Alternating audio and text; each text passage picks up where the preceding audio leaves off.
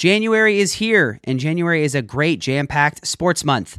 We just had the college football national title game, NFL playoffs are about to kick off, and then college basketball and the NBA are heating up as we head into March into the tournament, as well as the NBA playoffs in the spring and summer, which everyone knows that I love so much. So what does that mean? That means lots of great games for us to watch, or maybe better yet, how about we go and see some of these events live? And where's the best place to get tickets? I want you all to check out Game Time. Game Time is the fastest growing ticketing app in the United States. They offer amazing last minute deals on all of your favorite professional sports as well as college teams. And on top of that, they also sell concert tickets and comedy show tickets. So maybe you're in LA, you want to see the Lakers or the Clippers. Game Time's got you covered. Maybe you're in Atlanta, you want to see Kevin Hart put on a show. Game Time's got you covered. Maybe you're in Chicago, you want to see Chance the Rapper perform. Game Time has you covered for that as well as everything. Download the Game Time app today and create an account and redeem code HOOPS for $20 off of your first ticket purchase. Terms apply. Create an account, use code HOOPS, that is HOOPS, for $20 off your first ticket purchase. Download Game Time today. Last minute tickets, lowest price, guaranteed. And now, let's get to this week's episode of the podcast.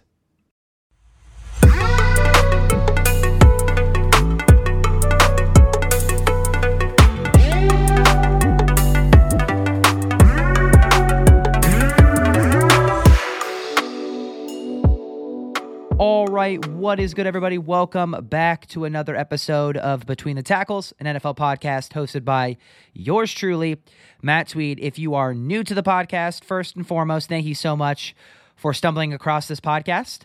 If you are new, please like, rate, review, subscribe, download to the podcast so you continue to get all the episodes that drop. If you are a continued listener, you know the drill. Thank you so much for tuning in. Thank you so much for the love and the support. We continue to ride, and so do you, and we truly appreciate it.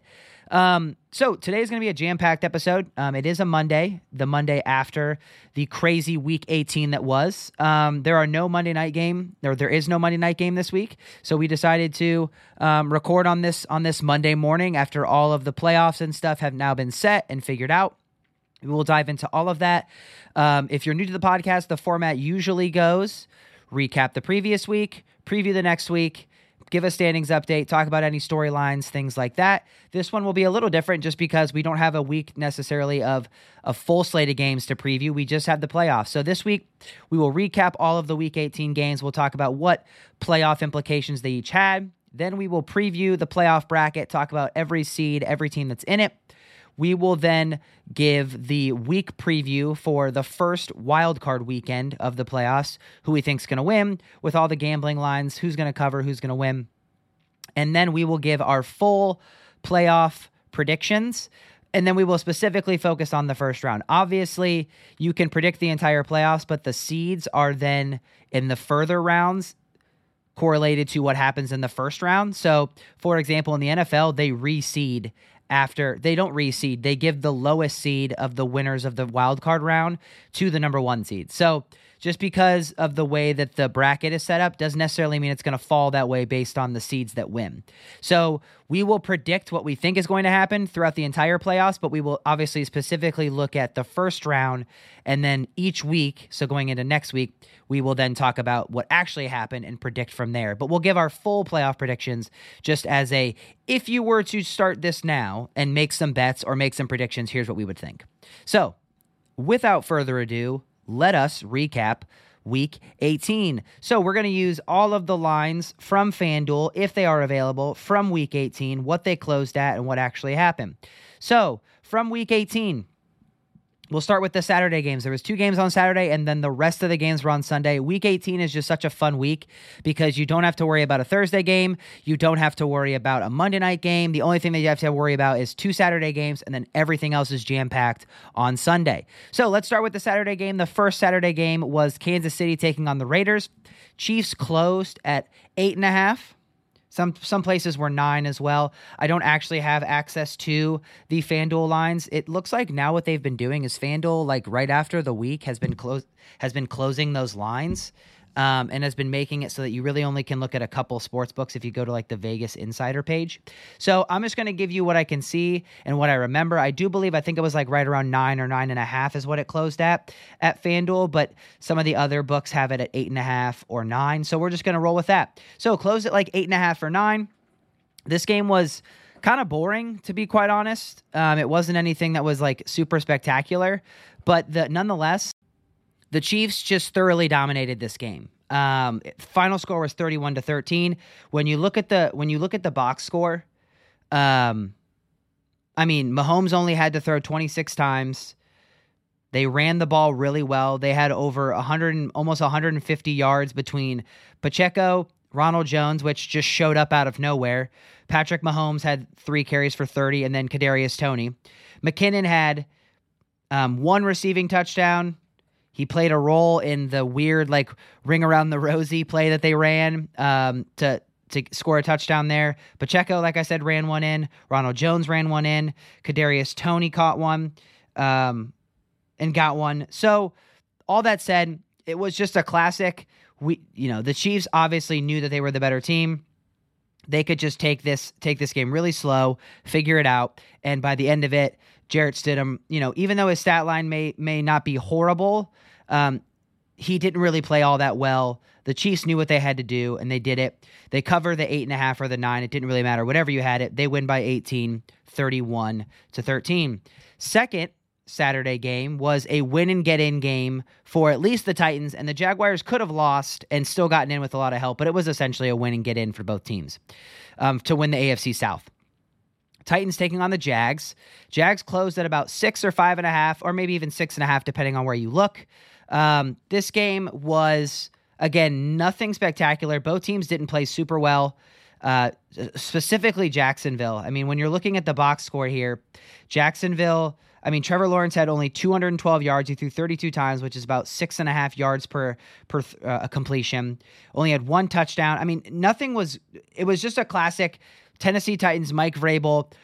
We don't know if we have the talent to beat you, but we're not going to let you blow us out. You're not going to cover. I think I read that Vrabel, when he's an underdog, is like 72 or 73% against the spread. So I was not comfortable taking the 6 or the 6.5. When I saw that stat, I did tease them down just to win the game straight up, which they ended up doing. But the Jacksonville Jaguars do not cover the 6 or the 6.5 or 5.5, whatever you got it at. They only win by 4, thanks to a very questionable and not reviewed by challenge fumble by Josh Dobbs that was returned for a touchdown. It looked like his arm might have been going forward, or not his arm going forward, but it looks like his hand might have still been somewhat on the ball when it got hit, which I've seen called incomplete a lot this year. So it was interesting that not only did they call it a fumble, they also just quickly reviewed it and didn't take took much shorter than I thought they would. It was weird. All that said, the touchdown stood. Jaguars went outright, but they do not cover the 6 that you were finding in most places. That makes the Jaguars in the playoffs, and when we get into the playoff picture in a little bit, we'll talk about them. So Vikings taking on the Bears. This is the first Sunday game. Bears were the underdog at home by about 6.5, 7. I think it got up to about 7.5 in some places too. Vikings were favored. I thought this was an easy number to take the Vikings at. I hammered them at 6.5 is where I think I got it at. It was very easy. It was a no-brainer to me.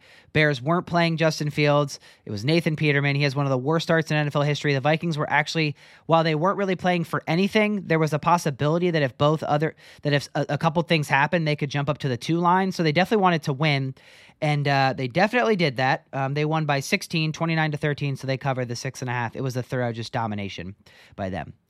Baltimore taking on Cincinnati. Cincinnati closed at about 11.5 or 11, depending on where you got it. Again, this was another number that I didn't feel super great about because it was a divisional matchup to end the year. And it just seemed like these two teams, regardless of who's quarterback and the defenses, they just don't like each other, and it was going to be close. I teased the number down to about, I think I got it at 11 and teased it down to 4, maybe 4.5. I just really liked the touchdown number. I didn't like the 2-score number. And I proved to be somewhat right. Bengals ended up winning by 11, so you would have pushed if you got it at 11, but I teased it down with some other things that we'll talk about. And I was able to get that number and hit that. But the actual number of 11 or 11.5, 11 pushes, 11.5 loses by the hook. Cincinnati does win, but they only win 27-16. Cincinnati is actually playing Baltimore. Same matchup in the first round of the playoffs next week. Jets taking on Dolphins. This was a win and get in for the Dolphins. If they win, they were in. If they lost, they needed some things to happen. And the Dolphins closed this one. I saw it at about 3.5, but it looks like it was 4 in some places too. We'll talk about the crazy cover in a second here. But this game was, like I said, a win and get in for Miami, and they had to play Skylar Thompson because Tua looks like he might be out for the rest of the season, at least regular season, if not maybe later on. Teddy Bridgewater, no real reason to... There was no, I guess, massive gap between Skylar Thompson and Teddy Bridgewater. Bridgewater also might have been hurt. So they played Skylar Thompson. He was 20 of 31 for 152. It was a classic, like, hey, we know that the Jets are playing Joe Flacco. We don't have to do anything spectacular. Just don't lose the game. And he didn't. They ran the ball decently well. Skylar Thompson didn't do anything dumb. And they win the game 11-6. The reason why that is important is because it was 9-6 on what was perceived to be the game-winning field goal by Jason Sanders. And then at the end, as you know, the Jets were, as it sometimes is when it's close and you feel like you have a chance to maybe lateral the ball around. The Jets are lateraling the ball around. It gets into the end zone, and the Jets fall on it in the end zone, and it's a safety. So the 3.5 or the 4 that you might have had actually ends up covering because the Dolphins get a safety, and they end up winning 11-6 and win by 5. So the miraculous cover there. Moving on, Patriots taking on the Bills. Again, Bills...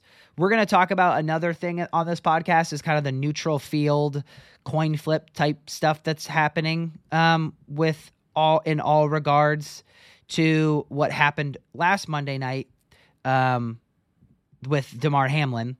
So we'll talk about that once we get to the actual playoff portion of it and the seeding. But as it stands right now, Bills will win just to have a chance to be in this neutral field discussion if they make it to the championship. Again, we'll cover that in a second. So they wanted to play well, and they did. They closed at about -7 or -8, depending on where you look. It was close back and forth for the first half, and then in the second half, all the Patriots got was, well, they did get 10 points, but for a while it was just a field goal.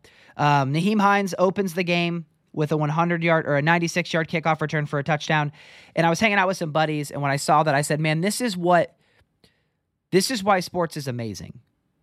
All of this craziness and all of this heartbreak and tragedy that ends up being okay now, I say okay, that ends up being positive now, but was really tough and really heavy on the Buffalo Bills for the entire week, all culminates to this game on Sunday. In the first play of the game, a player for the Bills, Nyheim Hines, runs a kickoff back for a touchdown. You can't script that shit, man. Like, if that doesn't get you going and you don't think that sports are needed and are awesome, I don't know what to tell you. But, like, man, that was just something like a higher power type shit. It was crazy. So he runs that back. Then he actually has another one in the third quarter, too. Josh Allen just does Josh Allen things, just makes play after play. He did have one bad pick in the red zone, which kind of seems to be his thing. I hope it's not his undoing in the playoffs. He was 19 of 31 for 255 and 3 tutties. He did have that one bad pick. Mac Jones played terrible. They just were never really going to... If they were going to get 3 turnovers from Mac Jones, and they just weren't going to win the game. Devontae Parker did have a really good game, though. 2 really good touchdowns. However, game closed at about 7.5, 8, depending on where you look, and the Bills win by 12, so they cover that number, 35-23. Texans taking on the Colts. Me, myself, as a Bears fan, was very invested in this game. I wanted the Bears to lose and the Texans to win. And that is exactly what happened, but it wasn't without some drama.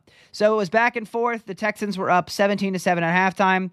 It was 17-14 in the third, then 24-14, and then it just seemed like the Texans decided they were going to throw the game. 3 straight touchdowns by the Colts. 2 straight touchdowns and then a field goal, so 17 straight points. 31-24 is what it was with about, 3 minutes left in the fourth.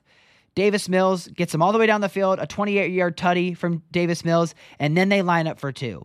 And I was on Twitter, like, are they actually going to go for 2 here? Are they going to, line up for 2, run a crazy trick play, and then, say it didn't work, and then act like they were trying to win the game, but not actually trying to win the game? Kind of like what the NBA does in the fourth quarter when they're trying to tank. You stay really competitive for 3 quarters, and you just throw out really dumb lineups in the fourth quarter, and then you lose by 10, and you can say, oh, well, we were competitive for about, 38 minutes of the game, but the last 48, we just couldn't compete. It's like, nah, you put out an entire lineup of G Leaguers. That's what's going to happen. So I thought that might be somewhat similar where like they were going to be competitive for, 59 minutes and 38 seconds. And then at the very end of the game, just completely botched the 2-point conversion on purpose. They didn't. And even if they were trying to, they didn't. Lovie Smith, always a Bear at heart. Thank you for the win. The Bears now have the number 1 pick in the draft. The Texans closed as 3-point road dogs, and they went outright 32-31. Browns taking on the Steelers. Steelers closed at about 2.5-point favorites. I thought that was a really good number. That was something that I wanted to hammer, and I did. Browns look awful. They just fired their defensive coordinator today. I assume there's going to be more firings for that staff throughout the week. Kenny Pickett didn't look great, but they kept Tomlin's record of 500 or better intact. Good for them. Steelers win 28-14. They cover the 2.5. Bucks taking on the Falcons. This game was great to start and then just awful to end. I'll talk about why in the gambling corner when we get to the best bets and everything for the playoffs. I had a 10-point teaser for about plus 500 that I had put a decent chunk of change on, for about plus 450, and I had a shot to win like $300, and it all hinged on the Buccaneers just not losing by more than 12, and they lost by 13. But yeah, so we'll get into more of my bets this weekend, which ended up being not a horrible weekend, actually pretty decent, broke even. But this one would have been a big payout. Buccaneers were close and were covering and winning at one point, and then they kind of went to the backups, went to the third stringers, and the Falcons did not, and they end up winning 30-17. They cover the -6. They win by 13. All right, next game on the docket, Panthers taking on the Saints. Saints closed at about 3.5-point favorites. They've been on a 4-game win streak. The Saints scored the first touchdown in the game. Olave gets a touchdown with right in the first quarter with 4 minutes in. And then the New Orleans Saints don't score an entire point the rest of the game. Let me read you the stat line for Sam Darnold. And I don't know how the Saints don't win this game. Sam Darnold was 5 of 15 for 43 yards and 2 picks. Dalton was 15 of 25 for 171 and a touchdown. The only turnover he had was a fumble, but that fumble was returned for a touchdown. I think that was it. Oh, no, he didn't even fumble. Olave is the one that fumbled. And so the only turnover was the one fumble from Olave, and that turned into a touchdown, obviously, for the Panthers. And then the only other thing was Pinheiro hits a game-winning field goal at the end of the game. Carolina actually ends up 7-10, which if you would have told me that, I would have said you were crazy. But he hits a game-winning field goal, I think with no time left. And the Panthers somehow win the game with horrible quarterback play, nothing offensively, just a defensive touchdown and a field goal. And they also cover because they were underdogs and they won outright. Just insane. Giants taking on the Eagles.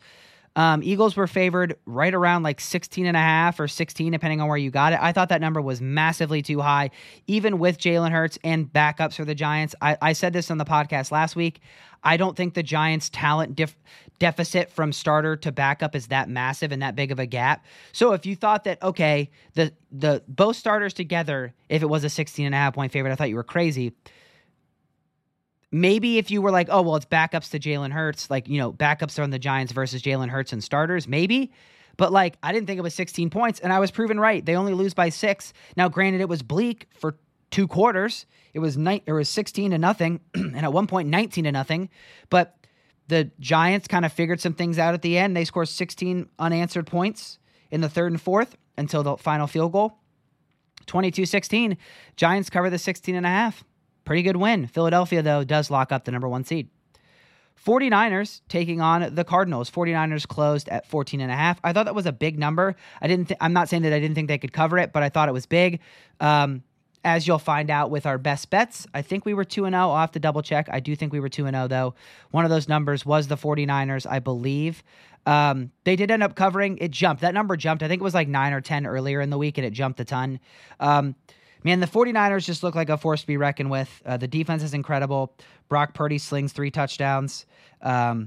Running backs look great. They win 38-13. They cover the 14.5. They win by 25.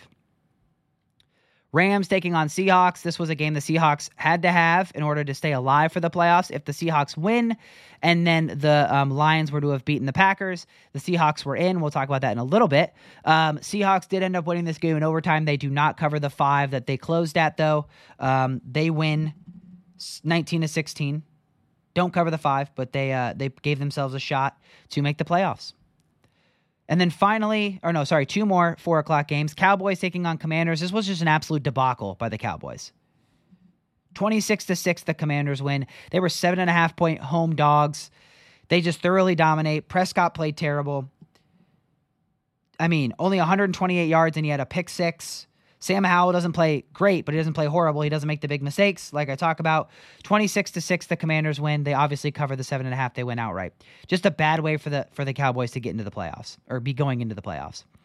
Finally, 4 o'clock slate. 5 games in the 4 o'clock slate. Chargers taking on the Broncos. Broncos closed at 6.5-point favorites. This was probably because they assumed that the Chargers would at one point go to the backups. There was a talk of them playing starters. They did. They scored pretty decent in the first half and then went to some backups and still kind of kept it around. They cover the 6.5, but they do not win. However, they do lose Mike Williams, who was carted off with an injury. Just such a bonehead move by Staley to be playing his starters for that long. Didn't even need to play him at all. They were automatically in the 5 seed. But here we are. You get an injury. It's just so stupid. Broncos win 31-28, but they do not cover the 6.5. The Chargers do. And finally, the Sunday night marquee game, the win and get in for maybe potentially either of these teams. However, it turned out not being a win and get in. It was a win and get in for the Packers. The Lions were playing spoiler because the Seahawks won. And lo and behold, the Lions with the Motor City fighting Dan Campbell's win this game outright, 20-16, spoil the Packers' little run they were on. The Packers are going to probably look back and realize it was kind of a lost season, a waste of a season. You could have been playing Jordan Love for the past 5 weeks, 6 weeks. Instead, you put all your chips in Aaron Rodgers, who wasn't very good this year, and he was terrible again last night. I mean, you look at the box score. Only had 205. He had a touchdown and a terrible pick. They couldn't get anything going in the run game, really. They couldn't get anything going in the pass game. Romeo Doubs does miss a pretty easy catch for probably maybe a touchdown, at least a massive gain. But all that said, Rodgers played The team played and the Detroit pulled out all the stops when they needed to. They had an incredible third down play that got them close enough to be able to run a 4th down play to ice the game. A little like screen pass that turned into a hook and ladder play. It was awesome. Just pulling out all the stops. It was a lot of fun. Lions play spoiler. They beat the Packers. They cover the 4.5 by winning outright. And they spoil Green Bay's opportunity to make it into the playoffs. So that means, as we wrap up this recap, we are now going to move into the NFL playoff bracket and talk about who got in and who didn't. So, as it stands for right now, Kansas City is the 1 seed. They get the bye for the first week, so they're into the divisional round. The wild card matchup. So we'll go through day by day. We'll just kind of look at what, Saturday and Sunday and Monday. So Saturday, we will have Seahawks facing the 49ers. That is the 2-7 matchup. That will be in Santa Clara. Actually, I don't even think they're not in Santa Clara anymore, are they? Yeah, they are. Santa Clara. I'm right. I was thinking Palo Alto. Santa Clara. Right now, it looks like, if we go to the wild card week in Vegas Insider, let's scroll to the top here. As it stands right now, it looks like the 49ers have opened up as 10-point favorites against the Seahawks. I think that's probably correct. I don't think that's a trap. I think that's right around. They just probably assume they're going to be able to stifle the Seahawks and that Shanahan is going to be able to figure out that defense for the Seahawks. However, the Seahawks have been playing better, but they've been playing bad competition, so the defensive numbers are inflated. 49ers right now open at about 10-point favorites. I assume that's going to be bet maybe the 10.5, not much higher. double digits in the playoffs is something to see. So we'll, but that'll be the 4:30 matchup on Saturday. As we move into the nightcap, again, the Jags and Chargers kind of get that standalone nightcap on NBC on Saturday night. Right now, it looks like the Chargers are about 1 to 1.5 point favorites as they've opened up. I expect that to probably get to about 2, maybe 2.5. I do think there's going to be some steam on the Jaguars, though. If there's no Mike Williams and, maybe people want to ride this kind of miraculous finish for the Jaguars, I think the Chargers are overall a better roster. I think Herbert's a better quarterback, although Lawrence is pressing into that like top 7, top 10 range. I just think that the Chargers are overall a better roster. I do want to know the status of Mike Williams before I place any wagers on this one right now. But if you had to ask me right now with, not necessarily knowing all the information, I would take the Chargers minus 1.5 right now. Then moving into Sunday, we have the Dolphins taking on the Bills. So Bills right now look like they've opened as 10.5 point favorites. We don't really know what's going to happen with Tua. I assume it's either going to be Bridgewater or Thompson. If it is Tua, this number will obviously go down. I just think the Bills are going to pummel them. I just don't think Miami's playing really good offense or defense right now, really good complementary football. I think the Bills, while they struggle to blow teams out, I don't know if I'm going to take 10.5, but I do think the Bills are going to probably win this game outright for sure. Moving into the 4:30 cap for the NFL playoffs, we got Vikings taking on the Giants. See, this is a matchup where Minnesota is just very overrated, and I think the Giants probably are either under or properly rated, but this number is Vikings -3 right now. I expect this to probably get a little higher. I think the steam's going to come in on the Vikings at some point, but I understand why the Giants right now are -120 at +3. I think a lot of people are going to hammer the 3 and hope that this is a field goal or a Giants win. But I don't see this. I don't see the reason why this isn't a higher spread.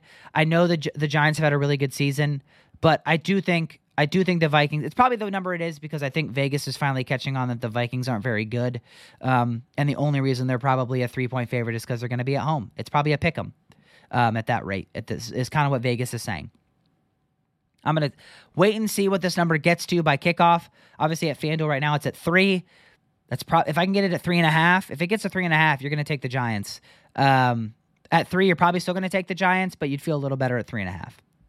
Finally, the nightcap on Sunday, Cincinnati taking on Baltimore. This matchup just happened. We don't know the status of Lamar. Maybe you can assume they were just holding him out because they knew they probably were still going to make the playoffs with the AFC. All that said, it's 6.5 points, just like it started.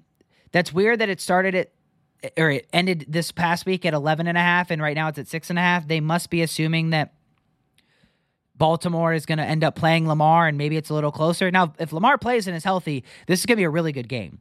But if it's Tyler Huntley or the quarterback they started yesterday, this number is going to massively climb. It's probably closer to 10 or 11 again. And I would probably still take the Bengals at that number at home in a playoff game. Joe Burrow just seems right. I'm going to take Bengals, especially right now, -6.5. And then we finally move into the Monday night game of the wild card round. Tampa Bay Buccaneers taking on the Cowboys. Bucs right now at home, though, they are 3-point dogs. Hammer that. I don't think the Cowboys are good right now. I think they're playing terrible football. I think the Buccaneers are playing better football than the Cowboys right now. And it's Tom Brady in the playoffs. You're at home getting 3 points. Take it. Buccaneers +3. So let's quickly, and we'll get to the neutral field scenario in a second while I go through the playoff bracket. So Kansas City, the number 1 seed. Philadelphia, the number 1 seed on the NFC side. Let's first start in the AFC. So Jacksonville taking on the Chargers Saturday night. I'm going to take the Chargers. They are the 5 seed, though. So whoever is the lowest seed out of all of these teams that wins, they will then face Kansas City. Precursor, I think it's going to be the Chargers will be the lowest seed, so they would probably end up playing Kansas City, which if you're Kansas City, you 3 times in a row, gosh, that's going to be tough. But I think the Chargers just win outright. This is just winning outright, not covering or anything, just winning outright. I think Chargers win outright against the Jags. I think Cincinnati wins outright against Baltimore, and then I think Buffalo wins outright against Miami. So that gives you Kansas City and the Chargers in the divisional round versus Cincinnati and Buffalo. I'm going to now move to the NFC. I have Tampa Bay upsetting Dallas. I have Minnesota squeaking by New York, and then I have San Francisco dominating Seattle. So then in that divisional round, you would have Tampa Bay taking on Philly. You would have Minnesota then taking on San Francisco. Back to the AFC side, I'm going to have Kansas City taking on the Chargers, Kansas City beating them, taking them down. And then I'm going to have Cincinnati taking down Buffalo, and then that means Kansas City facing Cincinnati in the conference championship, which means I don't believe then you will have to worry about this neutral field. But let's talk about that for a second. The neutral field site scenario. So this was put together because of what happened Monday night and how the game was canceled. They wanted to be at least fair and give an equal opportunity to all those three teams that could have had a shot to play for the number one seed. So the Week 18 results that would have led to a neutral site AFC game. If Buffalo and Kansas City both win or tie, which they both did, a Bills-Chiefs championship game would be a neutral site. That's both what happened. And so if it ends up being Buffalo and Kansas City, it will be a neutral site game because they both could have had a shot for the number one seed if Buffalo was to have won on Monday night before the game was stopped and canceled. If Buffalo and Kansas City both would have lost and Cincinnati won, a Bills or Bengals versus Chiefs championship would be at a neutral site. However, that didn't happen. So the only thing that will be a neutral site AFC championship game is if Buffalo and Kansas City both make it to the AFC championship. In my playoff predictions, that won't happen. So you will have Kansas City taking on Cincinnati in Arrowhead to go to the Super Bowl. Now, back to the NFC side. Philadelphia taking on Tampa Bay. This was a rematch of last year. This was when I don't think they were the best offensive line in football and maybe even defensive line. I do think Philadelphia wins this one. I don't know what the line would be, but when we get to next week, we'll talk about it. I do think Tampa Bay can make it a game, but I do ultimately think Philadelphia ends up winning that one. I do think San Francisco pretty handily beats, whether it is Minnesota or the Giants. I think they pretty handily beat them. So I will have San Francisco taking on Philly in the AFC or in the NFC Championship. Over back to the AFC Championship, I have Kansas City taking down Cincinnati to make it to the Super Bowl. And then I have San Francisco taking on Philly and taking them down to go to the Super Bowl. So I have Kansas City taking on San Francisco. This was my pick at the beginning of the year. This is what I thought would happen. I have it 50-1 to win some change. I do think Kansas City ends up winning the Super Bowl. I picked them at the beginning of the year. I have them as a future at the beginning of the year to win the Super Bowl. I think they're the best team in football. I think San Francisco is the second best team in football, and I think Cincinnati is the third, so that's why I think that that's kind of how that whole little thing takes place. So to recap, Chargers beating Jacksonville, Cincinnati beating Baltimore, Buffalo beating Miami, Kansas City then beating the Chargers, Cincinnati then beating Buffalo, Kansas City beating the Bengals to get to the Super Bowl. On the NFC side, we've got Tampa Bay beating Dallas, Minnesota beating the Giants, San Francisco beating Seattle, Philly beating Tampa Bay in the second round, San Francisco beating the Minnesota in the second round, San Francisco beating Philly in the conference championship, and then San Francisco losing to Kansas City. Kansas City cutting down the nets, if you will, hoisting the Lombardi and winning the Super Bowl. Like I said, that is obviously the beginning preview or playoff prediction preview. Once we go week by week, we will obviously give the week by week picks based on what actually happens. But that is what we have for the overall playoff picture and playoff predictions. Finally, let's get into the gambling corner here and talk about what we're going to do with best bets in the Tweed Trifecta as it pertains to the playoff weekend. In case you didn't know or didn't see, Ohio now has sports gambling legally.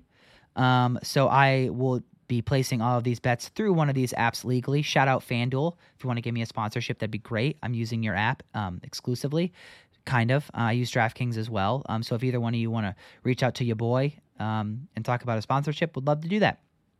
Okay, so looking at FanDuel, though, best bets here. Like I mentioned, I think Chargers -1.5 is a best bet. And then I think Bengals -6.5 is a best bet. I think Tampa Bay +3 is a best bet. I think putting them on the money line, I wouldn't call it a best bet, but that's what I'm going to end up doing. But I think Tampa Bay +3 is a best bet as well. If you want to wait on some of these to maybe get a hook here and there, like if somehow I don't think Tampa's going to get bet, or I don't think Dallas is going to get bet heavily. So I think Tampa probably is safe to stay at 3. But if it gets to 3.5, hammer it. I think Cincinnati at 6.5 is perfect.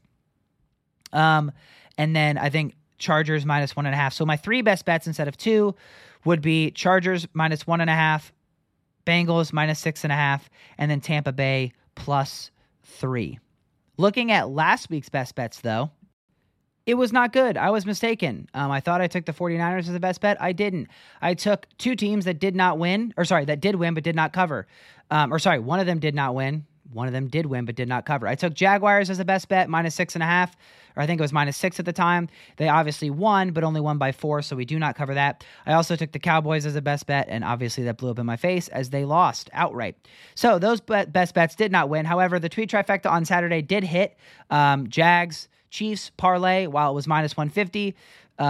I told you to hammer it. You should have. They won. The tweet trifecta on Sunday, though, was good until the Cowboys played. They lost. And then the teaser was also good until the Cowboys stunk.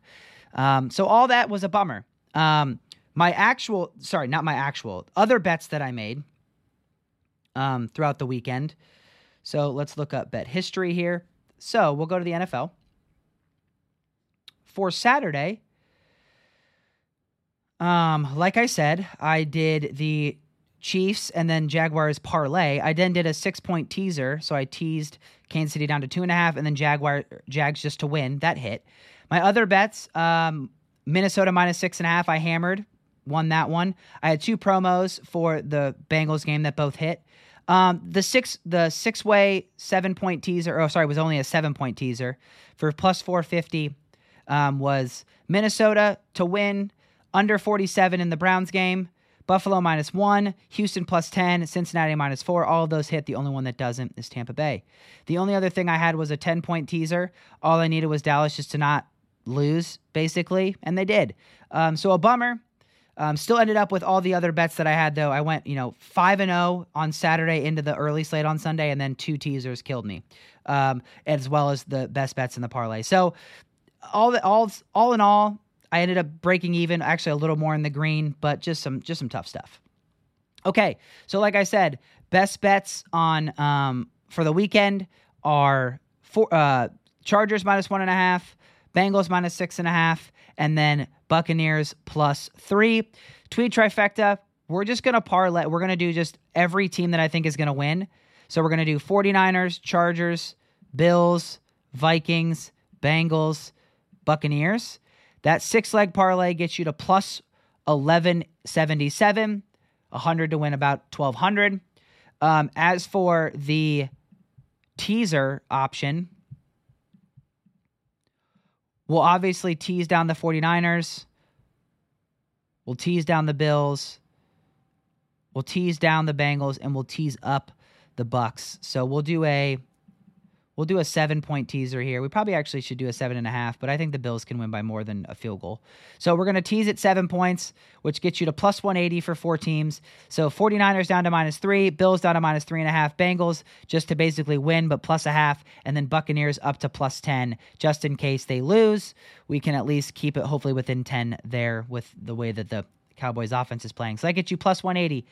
So again, we have a 6-leg parlay for plus 1177. With all the teams that I think are going to just win in the first round. And then we have the 4-leg teaser, 49ers minus 3, Bills minus 3.5, Bengals plus a half, and then Buccaneers plus 10 at plus 180. 100 gets you 180 there. All right, that is going to do it for another episode. We're into the playoffs. It's going to be a fun freaking weekend. We got 6 games to look forward to this weekend. And then we got, I think 4 more. 4 more the next week. So have some fun. Happy gambling. All right, well, we do this, I think this is season 3 years in a row, or maybe 2 or 3 seasons in a row that we've done this, but we have Robert Bell on the podcast, resident Bengals super fan, fanatic, if you will. And this is, after obviously last year's run, excited to do this again. Wasn't sure we would get here, but here we are. Man, Rob, how do you feel? We are done with the regular season. With the playoffs are set, and your squad, unlike mine, your squad is in the field. How are we feeling? Oh, we're feeling fantastic. It's it's good to be back again 2 years in a row. The Burrow effect is in full effect over here. So it's cool to see a winning program after years of misery, and now the excitement begins. I still watch every single week. for football, but now all the fans start to come together and say it's playoff time, time to get Yep. real. That's legit. No, I love it. I'm excited for you guys. I'm excited for you. I'm excited for all fans that have a team in the playoffs because I don't have that luxury. But Sadly. and we'll get to that at some point. But I wanted to kind of just walk through. I mean, we text almost every Sunday, if not, most of them, and just kind of talk through our teams. So I want to hear kind of like let's call it the roller coaster of emotions from start to finish in terms of the start of the year, where obviously it didn't start out great, to obviously ending the year on just such a streak and such a high note. So walk me through kind of like where your brain was preseason to start of season, and then, start of season on to where we are now. So just kind of walk me through what the season was like for you start to finish. Yeah, you're right. I think starting a preseason is important when you're kind of evaluating where we're at now. There was a lot of questions with how much money we were spending on offensive linemen, and you got to wait for chemistry to jive and scheme with an offensive coordinator and just offensive line coach that has to do the right thing for who you have. And for the Bengals to get to the Super Bowl with a shaky O-line last year, it's like, wow, this is possible, but is bringing in this firepower going to do it again? Can we be, is it going to enable us to make a run? And starting off 0-2, like you said, beginning of the year, I actually wasn't worried. I watched a Burrow press conference and he talked about how he wasn't shaken up. And I'm like, yeah, it's not promising. I mean, you could have won the game against the Steelers and missed extra points and fluke. So I'm like, man, I just don't want us to lose close games that you should win. So I was kind of more frustrated early on than anything, but I knew we'd come back. I didn't know it'd be the run that we're on now in the latter half of the season, going into the postseason. Now that is it 8 games in a row or 9? Yeah. And I mean, it's exciting. It makes you start to wonder because at some point you're like, that team has to lose, right? When does the streak end, or can it actually continue? So that's only like non-factor to worry about, but I'm not worried about a streak. Each game in the NFL is its own game, and it's cool to see that maybe we should have lost a game in there, but good teams find a way to win. That more than anything, especially in the NFL, you have to find a way to win. It's not going to be a 40-10 win every game. It's going to be an ugly half game that the Bengals turned around against the Patriots and also the Buccaneers. It's going to look different, and I think what I'm kind of looking for now in the playoffs is a complete game. I know we've lost 2 O-linemen, and we'll get there a little bit later, I'm sure, but I'm looking for a complete game out of Joey Burr, and especially the run game. Run game, the past 3 games has not been there, maybe an average of 70 yards, so it's not too good, and you don't want to really put Burrow in that pressure going into the postseason. Only throw. He can do it, but you need to be more dynamic. Yeah, no, I think definitely agree with everything you said. Talk to me a little bit about, obviously we know the kind of the catalyst for this entire squad is obviously Joe Burrow, and rightfully so. Talk to me about, when you watch obviously the Steelers game, right? I think he has 4 picks or 3 picks or something like that. And obviously like it's game 1, he didn't really play in the preseason. Offensive line didn't really play because they were wanting to be healthy and kind of getting back to normal.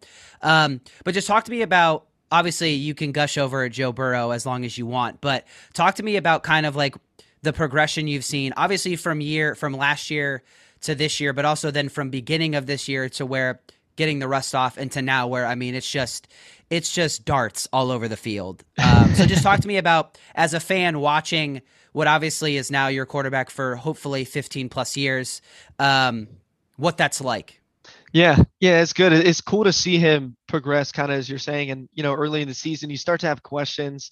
It even went back to the year before. People would ask questions about Jamar Chase and the drops, but obviously that's fixed. And look at him now. So then I take a stat like that in the picks, and I'm like, man, that's not the start you want. And you hope he'll shake it off. But how's he going to bounce back? And he kind of has. So that's kind of eased the comfort into the season. I'd be more concerned if that happened again, especially in week 2 and week 3. But I'm like, man, the Pittsburgh defense, dude, they're tough. AFC North games are tough. And you can say that at almost any team you face each week. But TJ Watt, he provides another level. I mean, that pick, I don't even know if it was the first week, but he threw it right into his hands. And I'm like, he's not a human. He's not even human. How do you? So I think I'm also a little bit more concerned, not as much with the picks, sure, but I think Joe Burrow has a lot of passes batted down at the line of scrimmage. So, and you can't really account for those when you're doing a game plan. That stuff happens. But my question is, how do you get over that hump? But to think that we do have the franchise quarterback, because you can, and I don't want to really compare, but you look at other teams across the league who are trying to, take a good team with an iffy quarterback in the stretch. And I'm glad we don't have to worry about that. That is a non-factor. And I think the biggest thing from last year to this year that, has been really improved was his accuracy. His accuracy, and it's kind of been, you think about Mahomes and he has the sidearm passes, all that stuff. Josh Allen, the grit, the toughness, and he's not even built like a quarterback, but he's running with speed and can throw a mile. Burrow doesn't have those two, but his accuracy is unbelievable. And I think when you look at like the base fundamentals of a quarterback, who do you want doing that? I'd be secure with a quarterback who can put it on a back shoulder throw where he needs to place it. One who can throw it to Jamar Chase in between the Browns and the end zone on a pass that I'm like, how did that even give me 1,000 tries and I won't make that? So it's cool to see that his accuracy, and I think he just had that stat that what is the NFL stat of all time that they just announced that he got, like completion percentage? Yeah. This last game. Yep. Yeah, I'm like, wow, already he's going to be throwing a lot more balls, but it's cool to see that this is where he wants your start as a quarterback 3-4 years in, taking off. Yeah, there's no question. I think the biggest thing that you pointed out, and listen, like, I mean, if you ask me, I think it's probably like the three that you mentioned. Allen's, Mahomes, and Burrow are like, you can rank them however you want. I have Mahomes is obviously at the top, but that doesn't mean that there's games where like Burrow is the best quarterback in the league, right? And vice versa with Allen too. And so those three kind of like are the cream of the crop, probably a step above the rest. And then there's obviously a big clump of guys kind of like right below that. Your Herberts, your Trevor Lawrences and all that stuff. But like those three are different. But what makes Burrow so interesting is, like you said, the like, and this is not a knock, but like the like eye-popping talent just isn't really there. Like there's not the, like you said, the jump throws or the sidearm throws or the running over linebackers or anything like that. But the separator for Burrow, and I think this was with Tom Brady too, and obviously I'm not comparing the two. There's a lot more to be done on one end. But Tom Brady didn't have any physical trait that was like overwhelming. Right. But he got up to the line and he got the team in the right play every single time. And whatever play was called for a pass, the ball was in the right spot every single time. Every time. And how do you make a career in the NFL? Put the ball in the right spot every single time. Mm-hmm. And that's what Joe Burrow does. I mean, obviously with completion percentage, it's the highest it's ever been. So clearly he's doing that. But like when you watch, there's never a ball that he throws that you can like actually look back and be like, I think he made a bad throw. Like sometimes they happen because of pressure. They happen because of miscommunication. But like if everything goes right, Burrow is putting the ball in the right spot every single time. You don't even have to worry about it. Yeah. And you can't always say that. As much as I love Mahomes and as much as I love Allen, you can't always say that about them. There are times when they drop back and they make a throw. I mean, obviously, the playoff game last year with Chiefs and Bengals, Mahomes has the guy on the goal line wide open, and he just throws the ball in the dirt. He just throws it in the dirt. And Burrow doesn't do that. He just wouldn't do that. Allen throws red zone picks like it's actually a job of his, which is weird. Burrow just doesn't do that. And I watch it every week, and I'm just like, man, he's just Mr. Consistent. It's just you know exactly what you're getting. And I don't say Mr. Consistent in like a negative way. I just mean like he's going to show up every week and complete 72% of his passes. And that's how you make a career in the NFL for a long, long time. You just put the ball in the money. And so when I watch him, I'm like, you have to put him top 3, top 2, whatever, wherever you want to put him. He has to be up there because he just doesn't make mistakes outside of obviously week 1. But even then, like you said, AFC North games are tough. But he just doesn't make mistakes. Yeah. Yeah. And this kind of begs the question a little bit going into the next year, and even through the lens of the Bears in your team and just in the NFL, because you've seen these quarterbacks, these young ones start to take off. Which young quarterback or quarterbacks, maybe two, in your opinion, do you think will make that leap in year 2, whether it's completion percentage, whether it's just completing an X factor? Who's going to make that leap in year 2? So I'm going to cheat this question because Trevor Lawrence, I believe obviously like it's technically year 3, but like I Or just don't three. count Yeah, that year. I don't count I that year agree. with Urban Meyer. I agree. Yes. So I mean, obviously Trevor Lawrence has already started to make that jump, but like I truly believe by end of next year, he's probably top 5 in the league, if not pushing Yeah. up to like even higher. Wow. He's just so freaking talented. Um, and he is a guy that like, I think struggles a little bit with accuracy, but like again, with Doug Peterson for a second year in an offseason, I think really is going to just be lights out next year. So Yes. I would cheat and Yes. say Trevor Lawrence. Um, Listen, I'm biased, but um, Fields is maybe one of the most dynamic players in the league, and Yes. and I'm gonna go on a bit of a tangent here for a second. So Do excuse it. me, but I think the conversation around them trading the first pick around them trading Fields instead of trading the first pick is insanity. It's I think insane. that I think people saying to draft Bryce Young, so you're telling me you want a smaller, less mobile, less dynamic version of what you already have with a bad offensive line with a guy that got murdered all year? That just doesn't make sense to me. So if you're telling me you want to draft a smaller guy to maybe bolster up the offensive line or whatever, why don't you just do the same thing with a guy that's 6'3", 210? You know, Yeah. I don't know. So and it's not like he can't throw the ball. Everybody says he can't throw. In college, yes, he was throwing to guys wide open. And yes, he had a bit better advantage in college than he did in the NFL. Obviously, everybody does. But he can throw the ball. So the narrative of him not being able to throw is dumb. I think he's going to make the biggest leap. It's not going to be the best leap, but it's going to be the Ooh, biggest leap. that's But good. but Lawrence will be the best of the young guys by end of next year, and I don't think that'll be close. Hmm. And I was on a train of I thought Fields was better than Lawrence by the middle of this year, and then Lawrence went on that tear where there was nobody Yeah. that could touch him. Nobody could touch him. As for rookies, though, I mean, Stroud is just bigger. He's he's not more mobile, but I think he's less likely to get hurt by being mobile than Bryce Young is. I'm biased again. What I saw from CJ in the game against Georgia was something we hadn't seen all year. He was mobile. He moved around. He moved up in Yeah. the pocket. He made throws that he never made all year. Right. If that's the guy we get in the NFL, there's no question he's going to be super successful. But I would say Trevor, to answer your question, I would say Trevor Lawrence probably is going to end up being a top 5 or top 7 quarterback by the end of the year of next year. And I do think the biggest jump though is going to be Fields. Yeah. Yeah, that's good. Those are the two that I actually had pinned on my thing. I'm like, Trevor Lawrence, I think they're right now currently a year ahead of schedule, which is cool to see. But next year that's that leap. And then I said Justin Fields. So I was curious what you'd say as a Yeah. Bears fan, but also it's a great take. It's a great take. I think too the guy to kind of keep an eye on, and it's unfortunate that he got hurt. I mean, Trey Lance just I feel like had a really rough go of it. Like they started Jimmy G last year when they probably could have gone Trey Lance because. If you've listened to this podcast at all, if anybody's listened, they know I'm not a Jimmy G fan. I'm very down on Jimmy G. I'm very much a Jimmy G hater.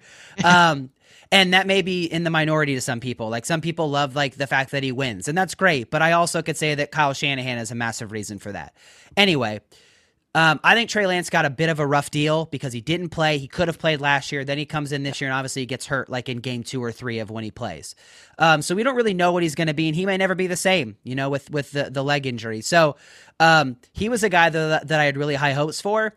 This is not a brag. This is more of just the reality. This year, to start the year, I took the Niners and the Chiefs to be in the Super Bowl at 50-1. With Whoa. Trey Lance. This was before the Brock Purdy nonsense and the Jimmy G stuff. Wow. I have that ticket still, obviously. That is amazing. But that was Yes. with Trey Lance because I thought Trey Lance was going to be really, really good with Kyle Shanahan. We may never know. It may be the Brock Purdy show from now on. So I think that's unfortunate because I think he could have been a guy that I would include in that list as to make a big jump. But we may never know. Yeah. What do you feel about Jordan Love? What's your take on Jordan Love? Man, it's hard to talk about Jordan Love without talking about Aaron Rodgers. I don't know if Rodgers is going to stay in Green Bay. I don't know what that career looks like for him there anymore. But I do think Jordan Love, if you're talking about a guy who is ahead of him, the first string, and that talented, he's going to pick up some of those cues. He's going to pick up some of the wisdom, the intangibles, even of being in a locker room with a winning MVP quarterback who's of that caliber. So I think Jordan Love can take that step, but he needs playing time. It only comes through reps. It only comes through, not just watching defenses on film. And he has that experience in college, sure, in a couple games, or maybe when he subs back in for NFL. But no, he needs a season. It's going to take a year or two, but I think he'll progress faster than we think, only because Rodgers was the one ahead of him. If it was someone like Jacoby Brissett, no, I think he's more stagnant in where his career could be, but because of who it was, I think that he's going to pick up on a lot. Now, in saying that, I think they need more weapons at receiver. For Jordan Love to have a better career and successful, the Packers need to get a big name guy in the receiving room, because you saw what happened, and Rodgers made it work. Sure, it took time. And I'm not saying like Christian Watson's like bad, great, or he's the guy, but it's those reps. It takes those games in the NFL and understanding how DBs work, and understanding, where do I cut my route early and know that I'm in sync with the quarterback. He has to build the chemistry. So it's going to take 2 years, but I think he could be the guy for Green Bay. Fields definitely has a step on him right now. So, and I think a lot of the younger quarterbacks do, because they get that playing time. Yeah. I was kind of on record saying that I think the Packers, while I understand trying to make the playoffs, I think that they really had an opportunity to see who Jordan Love actually was, and they kind of shelved him to like make a run at the playoffs. Like, I think it's tough. I like battle this a lot with like just professional teams in general. Like, if you claim you're the Packers, right? The Packers have this storied history. I mean, they call themselves Title Town, right? If you're going to claim your Title Town, but now your expectations are just, oh, we just want to get into the playoffs. We don't think we're going to win the Super Bowl, but like, let's just get in. If that's where your expectations are, and all you're trying to do is just get in, your draft pick is going to be like 25 or 22. You're not really getting that high of a draft pick. I would have just told Rodgers, hey, appreciate what you've done, appreciate all that you've given, but like, we got to see if this guy has anything, because if he doesn't, we'll run with you, and like, we'll trade him, or we'll cut him, whatever we got to do. If he does have something, then we'll pick up his 5th-year option, and then we'll send you wherever you want, Rodgers. We'll trade you to wherever you want to go. Instead, they did neither of those things. They played it out. They didn't make the playoffs, so they didn't do what they wanted. They also have no idea if Jordan Love's good or not. I know you can say practice, but like, practice is only practice. They have no idea. Yeah. So now they're going to probably pick up his 5th-year option blindly and play him, and they may have nothing. And I just think it was a complete mismanagement of the situation. And the only reason they do that, though, is because Rodgers just was such a like presence that you felt like you had to play him, or else he was going to like badmouth you, or he was going to do whatever. And they've been in the business for 3 years of being like held hostage by this guy every year. He doesn't show up to offseason stuff. He doesn't work with the young guys. He doesn't really do a whole lot to make them better. Yes, he's incredible, but this year he was not. He was very below average this year. And if there was ever a time where you could just be like, hey, we're going to move in the direction of the young guy because we don't really think that you have it this year and the team doesn't have it, this was the time, and they still went with Rodgers, and it didn't pay off. So I completely agree with you. They got to know they don't know what they have, but they don't really have an option anymore. They're going to have to be bad for a year probably and play him and hope he develops. But who knows? Yeah, I feel exactly the same way. I think his career has been completely, I don't know if shortened's the right word, but in the sense of like, what could it have been if, since they spent all that time and energy focusing a draft pick on him, and to not even like explore what it could be, it's a huge miss. Huge miss for a title team. And I think maybe it changes if the Packers made the postseason, but I don't really think it does. They still have that opportunity, and they're not that elite team. No one's like, sorry, Jonathan Downs, if you're listening, like that fearful of the Packers being a powerhouse team that, saying that they could go into any stadium and beat a team. I don't think that's true this year. No, I mean, they couldn't even win at home against a team that had nothing to play for. They couldn't even win that one. Right? Yeah. Like they scored 16 points against one of the worst defenses in the league, and Rodgers was a big part of that. He played terrible. And I mean, I was texting John Downs throughout the game, and the linebacker like shoves a trainer, and I'm just like, what are we doing? Like this team is supposed to be, like sloppy. This team is supposed to be 11-6 or 12-5 every year, and they were barely 8-8 and trying to win and get in against the Lions at home, and they can't even do that. So like they missed their chance. They missed their chance to see what they had, and now they're just gonna have to go in blindly and pay a guy and hope that he turns out. And they had so many opportunities. Like that's what's crazy. This is going to be Jordan Love's 4th year with the team, and we don't know a thing about him. Nothing. So it's wild. Yeah. Okay, enough Packer talk because they're not worth the airspace. No. Okay, let's dive into let's talk playoffs now. Playoffs. We'll talk obviously all the games, but obviously I want to focus on specifically Bengals Ravens. How do you feel, or I guess what's the not nerve level, but what's like kind of the level of concern with the 2 offensive lineman injuries with La'el Collins and then Alex Kappa? What's your concern there? And then what's your concern of having to now play the same team for the 3rd time in the year, but also 2nd time in a row in 2 weeks? Yeah, I think, those are the 2 questions that you should be asking. The 2 O-linemen that helped get you to where you are at this point in the season, and you spent a lot of money on the ones that had that, chemistry and really that X factor in protecting Burrow to make it a clean pocket. And even the run game, when it was sound, it was through them. That is a question. How far can we go now? We did it with the bad O-line last year, but I still think as a whole, we're better. We're better. It's more experience. And one of the guys that's filling in, Max Scherping, he does have NFL experience. So, it's going to see how will he show in this postseason. I'm a little more hopeful. And then Adeniji, or who's placing? Yeah, I think it is Hakeem Adeniji. Yeah. He also has made that last playoff run and knows what it takes. But once again, they're backups. They are 2nd string. They did not win the starting role, and you did not spend X amount to get them there. So I think it will be better. It will be fine. He's going to be pressured. It's just going to happen, especially through those 2 from lack of inexperience. But I think collectively it's going to be hard to establish the run, which you need to do. But at the same time, I think that Burrow will have a better comfort level of protection compared to last postseason. And then the second point, kind of what you were asking, playing a team 3 times, everyone knows the tendencies. The Bengals know what the Ravens are going to do. Ravens know the Bengals scheme and, what we're going to run and who we are. And the defensive backs know who they're covering on the side. So, it's all familiar. It sucks to play a team 3 times in a season, but more importantly, back to back. They just beat him at home. I know it was Tyler Huntley, or what is that his name? The quarterback? Anthony Brown Jr. Anthony Brown Jr. Yeah. Pardon me. Yeah, he played a game, so we start to know who he is a little bit, but he's a 3rd string. So for Ravens fans, I'm sorry, I don't have confidence in, who you have behind the quarterback without Lamar. It'd be a different question if we're playing Lamar, but I see the Bengals completely dominating this game, even though it's a third time, and maybe you can argue every single game the what ifs. We could have beat the Ravens earlier in the year.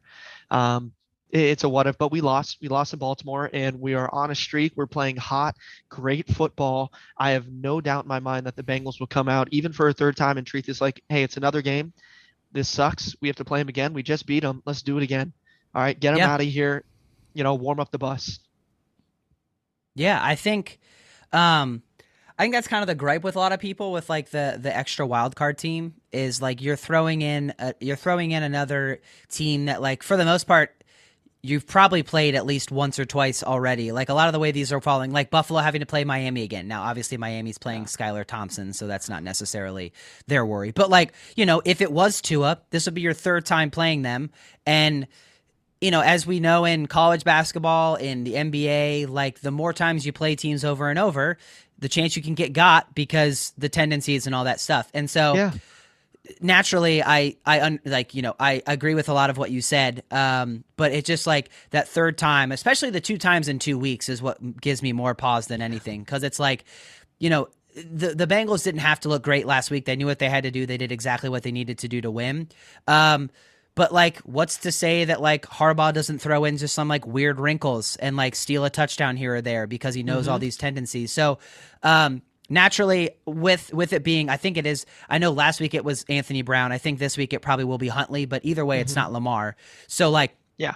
if it's not Lamar, I just don't see any way the Ravens generate enough offense to win this game or even really compete. But if I told you the number was Bengals by 10, you think they cover 10? Now that Lamar's not playing, honestly, I don't think so. Yeah, I don't think they cover. I know they win, but I think 10. At the time when I was looking on, it might have been FanDuel or DraftKings, it was lower. It might have been 6.5 or something like that. That's when I, took a look at that. But yeah. Now that he's out, it gives you confidence as a Bengals fan. I don't think it's hard to say that they'll cover that and they'll blow out the Ravens because it might be an ugly, low-scoring game, but they're going to win. They might win by a touchdown, but they're going to win. Yeah, you and I are on the same boat there. I think 10 is like, it's weird that like extra field goal. I just don't know, like, because not only that, you have to get to cover 10, you have to win by 2 touchdowns, not just Correct. 10. So the fact that even if the both teams don't play their best game, even if the Bengals play really, really well, I just don't see them winning by 14 points. No. It could be 10 exactly. It could be 7, whatever, but 14's a lot in the playoffs, especially against a divisional opponent, right? Yep. So I'm with you there, but I do think obviously the Bengals move on. Nice. Okay, let's run through here. I've got the playoff bracket up. I will read it to you here. Obviously, as you know and as the listeners know, the NFL bracket is a little different.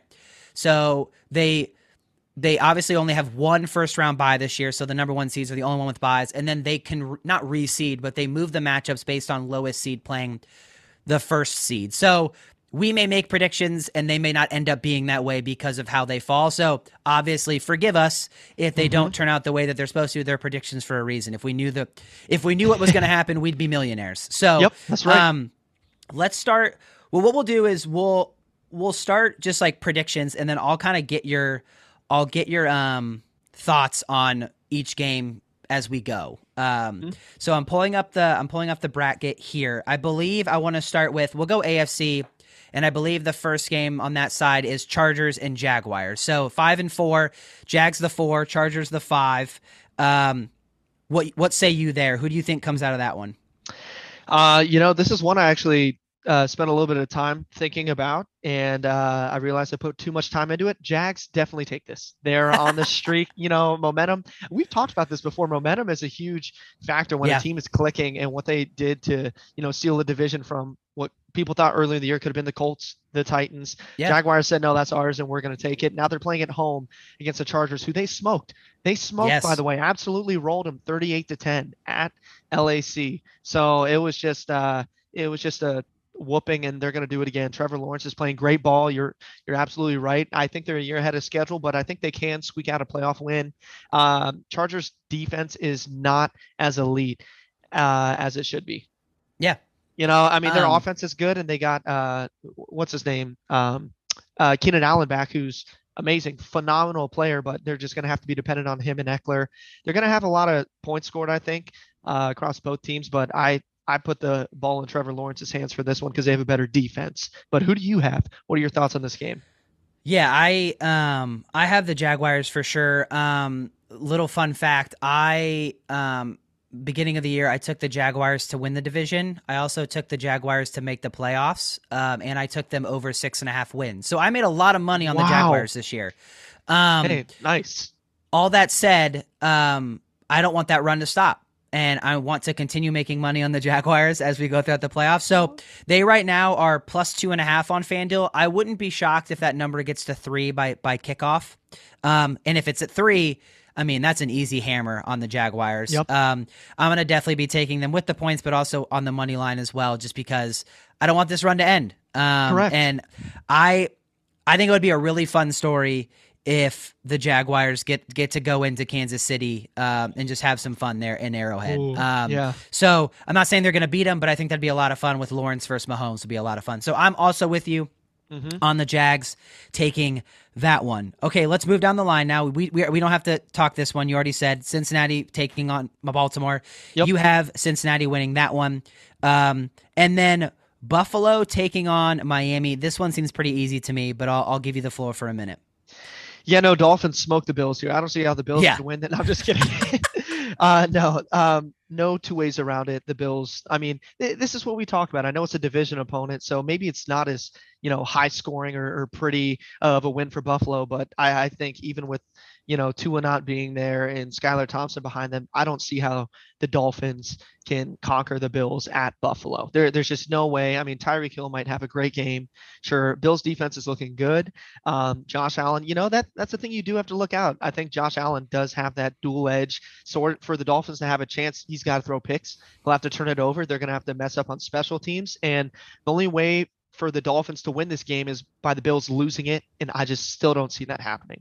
So Bills will. I don't know what the line is. I think we both can agree that they'll take this. But what are your thoughts here? Yeah, this is like 40-14. Like I think this could be the worst game of the entire first round. Like it'll just be an absolute bludgeoning. It's 13.5. I know it's a lot, but like I just don't know if Miami scores. Like I truly don't know. I mean, they scored 11, but 9 points against the Jets, who, by the way, were playing for nothing. And I know Sauce Gardner's there and all that stuff, but it was Skylar Thompson. And this is the same guy that's playing this weekend against a better defense and a more humming defense right now. I don't know if they get past 10 to 14 points. Bills are going to put up at least 28, 30, Yeah. So I think the number's an easy cover. For all you degenerates out there, you can tease this number down. And if you tease it down, you get it less than a touchdown. I think that's really easy. But I still think they cover the 13.5. I think it's like 42-14, something like that bad. Whew. Man, that's going to be brutal. Oh, it'll be a rough watch. Okay, so then on the left side now we've got, with the Jaguars being the 4 seed, they would end up playing Kansas City. And then you've got Cincinnati and Buffalo. So let's start, though, Kansas City and Jacksonville. Who you got there? Yeah, absolutely. I want to hear your take on this first, though, because you've been kind of hot on the Jacksonville train, and I know they're playing with nothing to lose here. But what are your thoughts on this game? I mean, Kansas City is my Super Bowl pick, so I'm not going to pick against them. But I think this one will be closer. Whatever the line is, I would say take the Jaguars. I think they're probably going to give the Chiefs like maybe -9, -10. I would say this game is close at the end. I do think maybe Mahomes gets them down the field and gets a touchdown or a late field goal, maybe to like make it 7, 8, whatever, 9, whatever it is. But I would say whatever the number is, the Jags will keep it close. I think Trevor Lawrence. Now, the only thing that scares me is it is his first playoff appearance, and so like there's a stat out there, I think, that like rookie quarterbacks in their first playoff against veteran quarterbacks, they're like very bad against the spread. So I'm saying all of this and going against that number. But I think the Jags keep it close, but ultimately I don't see Patrick Mahomes losing to Trevor Lawrence in his second at this point playoff game, but early playoff run. I just don't see it happening. Yeah, I absolutely agree with you there. And I mean, what an uproar it would be if it did happen, though. I mean, that would just be, no one would have saw that coming, but I agree entirely. I think the Chiefs, they're hot. They're the 1 seed for a reason. Mahomes is balling out, should be MVP. Yeah. It's hard to overlook that season and say, yeah, he shouldn't be. And yeah, you can throw in a couple other guys, but I mean, what's so interesting is outside of Kelsey, they don't have a 1,000-yard running back. They don't have a 1,000-yard receiver, and they're still one of the highest scoring offense, if not the highest scoring offense in the NFL. Without Tyreek Hill. So that tells me this team's clicking on offense, and they know how to win a game. So absolutely, Chiefs in Arrowhead, one of the hardest stadiums to play in, they will easily clean up that opponent. Yeah, no question. And a little anecdote on what you said. Their leading touchdown receiver is a running back, Jerick McKinnon. So that is... Listen, the Tyreek Hill thing, everybody was like, oh, I don't know what he's going to be like and literally they have a better offense, and without receivers, he's throwing touchdowns to everybody. It's insane. I could talk for an hour about Mahomes, but I won't. Okay. Cincinnati now taking on Buffalo. I know real quick, not to like bring this podcast down a little bit, but you were there that Monday night. Yep. You obviously only saw about a quarter-ish, not even. Talk to me about what that was like, what the kind of the feeling of that game is, and then now talk to me about having to do that again potentially in 2 weeks. Yeah, yeah, it's a good question. I won't keep the Damar Hamlin stuff out here too long. I think a lot of people have heard about it, but at least as a fan being there in that kind of atmosphere, I've never really been a part of that. And if you've been a fan of a football game, it's always high energy and it just stays there the whole time. But for it to completely flip 180 to this is the scariest thing imaginable that could happen in a football game, and it's happening right now. The energy as a whole just got sucked out of the stadium. Everything was completely changed, and people around in the stands were just praying. A lot of confusion was happening because there were no replays available. So if people were trying to figure out like what's happening on the field, they would try and watch it on their phones. So there's a lack of information, probably for the best. Yeah. I think a man's life was on the line, and prayers to his family and still recovery for him. I'm just glad to get positive updates, but it shook everyone. And I think more than anything, at least being there, and we were 4 rows up, so we were pretty close. We could see Josh Allen's face and how distraught it was.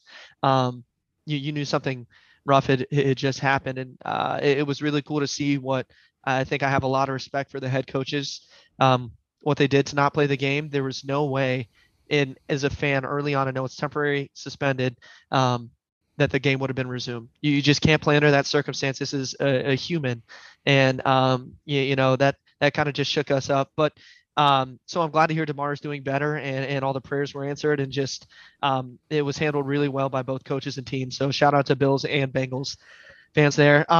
In regard to playing them, for part of the game that we did get to see in the first quarter, it was living up to the hype that it used to be. Yeah.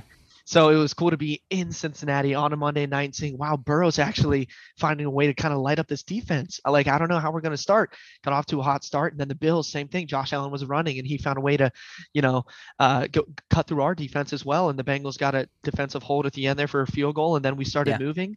So I'm starting to think like, all right, now that, there's this new level of energy, yes, it's going to be emotional. I think that's going to be a factor that you can't really account for. And now we're playing in Buffalo. That's a separate conversation for coin flip stuff. We won't get there, but it doesn't really matter where we're playing. These two teams are the teams that I'm most excited to watch in the playoffs compete. Truly, I think that these two quarterbacks going against each other and teams, it's not just Burrow versus Mahomes, it's Burrow versus the Bills defense. How do you dice up a talented defense? And same thing for not Mahomes, for Allen. The Bengals defense is elite this season. I think that even with some injuries, we are playing phenomenal, even without our Awuzie on cornerback and a couple others. But I look at this game in Buffalo, and it's a coin flip.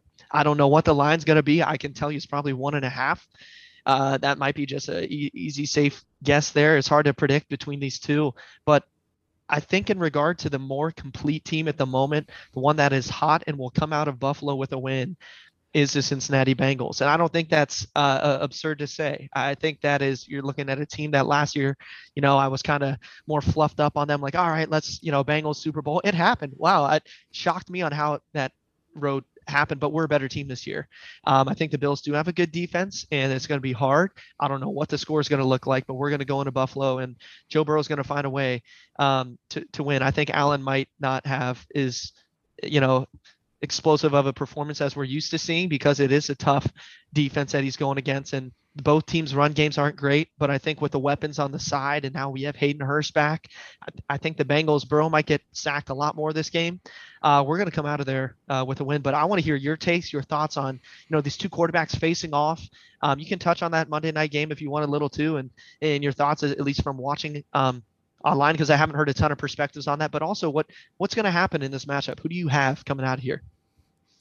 Yeah. I was watching the game live that Monday night, and I had a bit of a luxury that you didn't, obviously. Like the Wi-Fi and stuff in stadiums is awful, so it's really hard to like catch up. It's hard to like use social media and catch up. So like I say luxury, obviously, when I mean like I had the ability to like go online and like look on social media and like see everything and like hear all of the reports as they're happening.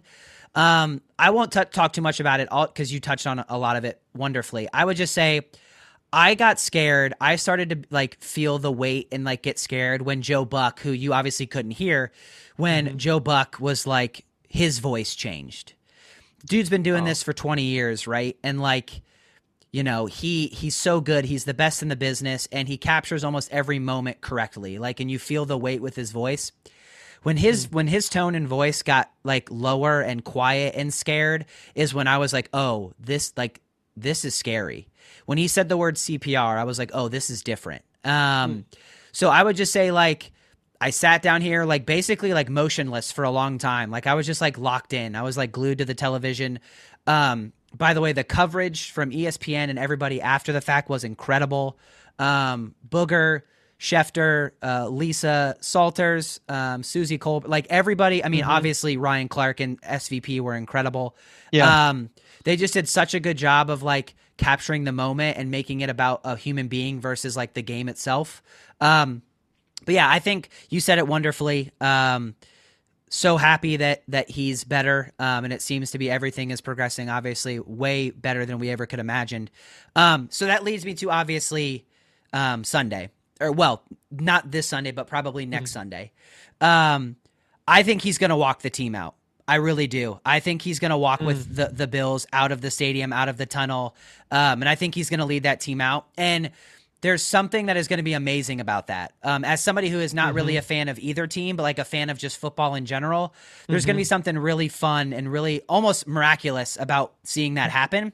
And as a Bengals fan, that like scares me. As someone who would be like, that emotion and that like moment will be like, holy shit.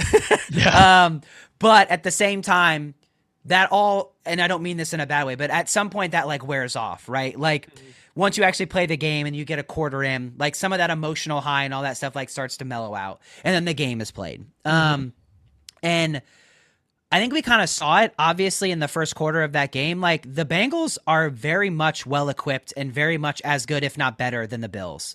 And Allen, at times, as I've mentioned, and I will continue to mention it, he just gets reckless in the red zone. And in divisional games to get into the championship of a conference, you can't be reckless. Joe Burrow's not reckless. He makes plays that are just smart, better, more efficient.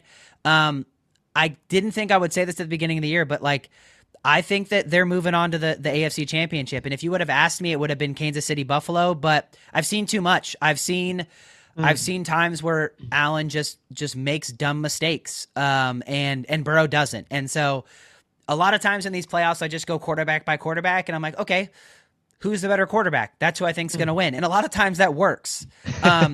There are games where Allen is better, and there are games where Burrow is better, so I can't do that this time around. But in big spots, in big moments, Burrow is more cool, calm, and collected and better. So I've seen, and so I'm gonna go Burrow, which means I'm gonna go Bengals. Wow. So I'm gonna go Bengals Chiefs, which is not what I had predicted at the beginning of the year. It was an option, but I didn't have that. So I'm gonna have Bengals and Chiefs facing off in the championship there in the AFC. Wow, that's awesome. We had the same one. And I don't think I'm going to have to ask this because I think I know where you're going to go. But I would assume you've got Bengals heading to the Super Bowl if I had to put my money down on something. Were my cards showing? Did I already tell you the slip that I don't know. The shirt might have given it away, but I'm not sure. Yeah, that's crazy. But give me a quick like synopsis of if it is in fact Mahomes, Burrow, Chiefs, Bengals, how you see that thing going down. Yeah. You're right. I do have the Bengals winning this game in Arrowhead, and I think that this is a hard game to determine once again in Arrowhead. And I know they did it last year, and in every single game between them, it's been within 3 points. So that tells me that it's going to come down to the wire again. It's going to come down to a winning drive, whether that could be Mahomes and they win it, and whether it could be Burrow, and that's what I'm putting my, hope in, that it's going to be them this time. But honestly, I think the Bengals are a little bit more of a complete team. The Chiefs defense is great. The Bengals defense is great.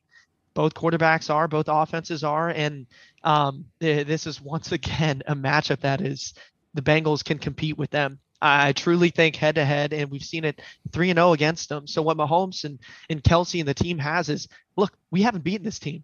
The Bengals are the 2022 AFC champs, or 2021-22 season. Yeah. The AFC champs. It goes through them. And they've proven that they can beat the Chiefs 3 different times. Mahomes 3 different times. When they had Tyreek, when they haven't. So I think it's going to come down more than anything. And we haven't talked about this a ton. The coaches and what they draw up. Andy Reid is brilliant, and Zach Taylor's going to have to, muster up something really good. But I think the Bengals win it once again by a field goal, and that's what I'm hoping the Bengals in the Super Bowl. What do you got Yeah. here? Yeah, I mean, obviously, I have the Chiefs. I can't not root for that as I have a financial investment. Yeah. Everything you said, analysis spot on. This one, and it's dumb to say this because again, like you said, they're 3-0 against them. And Mahomes, if there's anybody that's given him trouble, it's not actually Josh Allen. It's been Joe Burrow. I don't know. There's just something about Mahomes this year where it just seems different. It's less forced. It's a lot of just more fluid throwing, more free. I mean, listen, say whatever you want about that ring around the rosy play against the Raiders, but like it was like that's just ridiculous that like they have enough freedom and whatever to just kind of do stuff like that. So they pulled it off really well too, and it worked really well. And so you kind of touched on this. I think you know how I feel about Zach Taylor. I'm not a Zach Taylor fan. I think he's just kind of lucky to have Joe Burrow, to be quite honest, which is fair for a lot of coaches are lucky to have elite quarterbacks, right? Like Sean McDermott hasn't developed a run game in 5 years, but he has Josh Allen, so he's still there. At times, Andy Reid gets probably bailed out with bad play design because Mahomes is so great. So, like, I'm not saying that there's not moments where the elite quarterbacks bail out their coaches at many points. I just think that Burrow does more bailing out of Zach Taylor than others does. I agree. But you can't, I mean, I can't deny, like, obviously, they're winning games. So Zach Taylor has a part in that. He also plays a part in games where they should have lost, but Joe Burrow was so great that they didn't. I don't know if I can say that about Andy Reid. So I'm just gonna. I think this is a coin flip game. I think it's probably like you said, a 1.5, 2 point, depending on the home team probably is going to be favored in this one. So it's going to be Kansas City, even though I don't think this one will be neutral field because it's Cincinnati. But no, it won't. So it'll be an Arrowhead, but that doesn't mean anything for the Bengals. They've won there before. I just think in terms of the line, it's probably like 3 points, right? Because of home field, which just means a coin flip. So I have no reason to pick one over the other than I just think that it's the Chiefs' year. I think that last year the Bengals had to have so much go right for them to make the Super Bowl, and it did. This year, it just seems like it just worries me. They were so. I mean, I know they had Jamar Chase out for a little bit, but like for the most part, very healthy for most of the entire year. And then they have these two really, really tough injuries at the end. I just think that may come back to get him at some point against this Chiefs front, which is really good. I would say Chiefs, but I don't really have any like great analysis as to why. Mostly just because I think that's what's going to happen. I can see it going that way as well. These are the Bengals Bills, hopefully, and the Bengals Chiefs. These are games that, as just a person who loves football, I want to watch. Oh, 100%. I mean, these are the games, not a Bills Dolphins where we're looking at these, but I'm like, that gets me excited to think that, wow, they could match up depending on whoever comes out of there. But I will love watching this game. So, no doubt. Yeah. No question. Okay, so obviously you have, I think we did the same thing last year. You have Cincinnati in the Super Bowl. I have Kansas City. Finally, let's finish off here on the NFC side. We don't have to spend as much time when we can kind of run through these. Yeah. So Tampa Bay and Dallas. Who do you got? Yeah, this is one that I thought the most about, but I came out of here. Wait, let me make sure I got that right. Yeah, Tampa Bay and Dallas. I do have Dallas. So they are the 5 seed. I know. Okay. I hate going against Brady, but I think that's the only thing that's holding me back. I think Dallas is a more complete team, and yes, they haven't looked great as of lately, but if I'm matching both of these up, and I know it is in Tampa Bay, this is, I think, the only upset that I have in regards to Wild Card Weekend, where the underdog wins. I truly think the Cowboys are a better team than the Bucs. The Tom Brady and their offense has not shown me that they're consistently putting up all these points. They are consistently fluid and got cylinders firing. Cowboys, I'm concerned about Dak. He's turning the ball over, but I think when you're putting up the best Tampa Bay team and best version of the Cowboys, I think the Cowboys take it. I don't see Tampa Bay winning this game. It will be close, but what are your thoughts? I've got Tampa Bay. I'm just going to be brutally honest. So the thing you brought up about Dak is really interesting. I don't know if you know this, you probably do, but for anybody listening, he has the most interceptions in the league and also didn't play for 5 games. Just let that sink in for a second. Like, he's only really played like 12 or 13 games and still leads the league in interceptions. He has a massive interception problem. Tampa Bay, while historically blitzes a lot, actually doesn't blitz as much this year. And I just think they're going to sit basically back like 7 or 8 in coverage and just say like, hey, you haven't run the ball really well the past 5 weeks. Try and run on us. Like, I don't think you can do it. And while the Bucs are a terrible rushing team, the Cowboys are a terrible rush defensive team. So if there's ever a team that you can get your run game back on track a little bit, it's the Cowboys. I don't know. I just think that Tom Brady weirdly just like has been saving up a bunch of energy and a bunch of everything for the playoffs. Or I guess last week too. I mean, or 2 weeks ago when they finally clinched the playoff spot. Like, I mean, listen, it's not going to be the same. It's not going to be the same corners that you're going up against like Carolina or whomever, but they started to throw the ball downfield, and that was something that we hadn't seen all year, and they finally started to do it. If they continue to throw downfield and open the pass game up, this team actually has a ceiling that's pretty scary.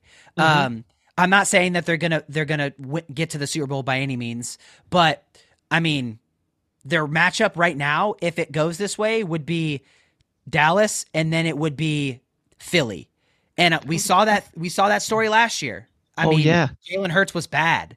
Now Jalen Hurts is better this year, but like we saw the same story last year. You're telling me that Tom Brady can't go into Philadelphia and make it ugly and win a game 17-10 or 20-17? I think he can. So I'm going to take Tampa Bay. I don't feel great about it, but I also don't feel great about Dallas. Like, I don't feel great about Dak. So I'm just going to go with the GOAT in this scenario. And I'm doing this more because I've learned my lesson. I refuse to bet against him. I've done it too many times and I've been burned. So I'm just going to go with him. And if he loses, I'll feel great. If he wins, I can say I didn't go against the GOAT. It's good. So that's my thought. Okay. Minnesota and the Giants. I want to hear it from you first on this one, Minnesota and the Giants, because what a game earlier this year. Yeah. This game sucks. I mean, like, I know it was a fun game earlier, but like both these teams kind of stink. Yep. I'm going Giants. I have a bunch of upsets in on the NFC side. Well, not a bunch, but those, I think we saw this game earlier. The Giants outgained them by 100 yards. They played the better game. They showed that they actually probably are at times the better team. They just got unlucky. Now, you could say, but that's what the Vikings do all year, right? They're 11-0 in one possession games. At some point, and I've said it all year, maybe it doesn't happen. At some point, that changes. Yeah, 11-0 is unheard of in one possession games. It's never happened. I think it happens, and it changes in this one. I think the Giants actually upset them and go on to face Philadelphia in the second round. But I think the Giants upset them. Yeah, I won't spend too much time on that. I have that as well. I do have the Giants, so I guess I did have 2 upsets. Correct me. I said that wrong earlier. I thought I had 1. No, the Giants are the 6th seed playing the Vikings, and what a close game earlier. But I said the same thing. I'm like, I don't know about the Giants offense being the most explosive when you're going through the NFC conference, but for the exact same reasons, the Vikings, sure, they have 11 wins. Great. You have to find a way to win in the NFL. I don't believe in Kirk Cousins and them enough to do that. And, their schedule wasn't the greatest. It's not the turnover differential. I can't remember the exact stat, but they had, I think, like their point differential. Thank you. Yeah. I saw that in my stat in my mind. And when seeing that stat was just like, how did they make it this far? So I think Daniel Jones won't take the Giants that far, but they're going to win this game. And Giants got this upset. No, and I think your point on Daniel Jones is right. Like, he's not going to win you games, but what he used to do was lose you games, and he's not doing that anymore. And so stay consistent, don't turn the ball over, and Kirk Cousins will find a way to blow a game. He just will. He will. So there's that. San Francisco, Seattle, I'm not going to spend a lot of time. I have San Francisco dominating this one. And I think, as you know, I have them going to the Super Bowl, but I think that they run through this team. I don't think it's going to be close. Yep, I'll spend 5 seconds on it. San Fran wins this game. Seattle, pack your bags. Yep. Okay, so with the seeding, we've got Philadelphia now taking on the Giants because they're the lower seed. And then San Francisco taking on, for you it'd be Dallas, but for me it would be Tampa Bay. So Philadelphia taking on the Giants. Who do you got there? Yeah. So Philadelphia Giants, I got the Eagles. I know it's a division game. I throw that out the window here. Eagles are a complete unit, great team. Won't spend a lot of time emphasizing that because I do have them going to the Super Bowl against the Bengals. But I will say the Eagles are a better team than the Giants. I don't believe in Daniel Jones to put up the offense that Jalen Hurts and them have shown that they can do and time again will do. And the Eagles defense is sound. You've seen it Yes. this year, I'm sure, watching games. Their D line just Darius like completely sound. No way the Giants take down the Eagles. Who do you got? Yeah, this is easy. I don't know what the line is. Whatever it is, it couldn't be big enough. I would end up taking, I would end up taking Philadelphia pretty easily. I just don't like. I think that it's just a complete mismatch in every factor of the game. Offensive line, defensive line, receivers, whatever. Like I think it's a complete mismatch everywhere. And when that happens, you just gotta take the mismatches all over. So Yeah. Philadelphia for sure. And then you would have San Francisco taking on Dallas. I would have Tampa Bay. Do you have either of those teams beating San Francisco, or does San Francisco move on? No, San Francisco moves on. Yeah. Dallas, they break their playoff curse, whatever, after a win, in my opinion here. But I see San Francisco winning 2 games, and then eventually falling to the Eagles. San Francisco is a great team. They Yeah. have all of the players that you would want, the best defense in the NFL right now, in my opinion. They're riding momentum, and they show that they can do that with Purdy. I'm probably saying stuff that all these analysts are saying, but they're going to make it far. I don't see them losing to the Cowboys, who are shaky, who have these mismatches. And I'm looking at the Niners and I'm like, they got it all. Plus, I think a lot of people, McCaffrey, best midseason, athlete that was ever acquired, arguably, in the NFL during the midseason. Outstanding job to support them. But people also miss a part with Elijah Mitchell. Elijah Mitchell, he's not going to, McCaffrey might have 20 touches a game, maybe not 25 or 30. Elijah Mitchell will also come in there and do some work on the ground too. And Kyle Shanahan, he'll draw up something awesome. So San Fran takes the cake. They're a great team right now. You have No, them as 100. well?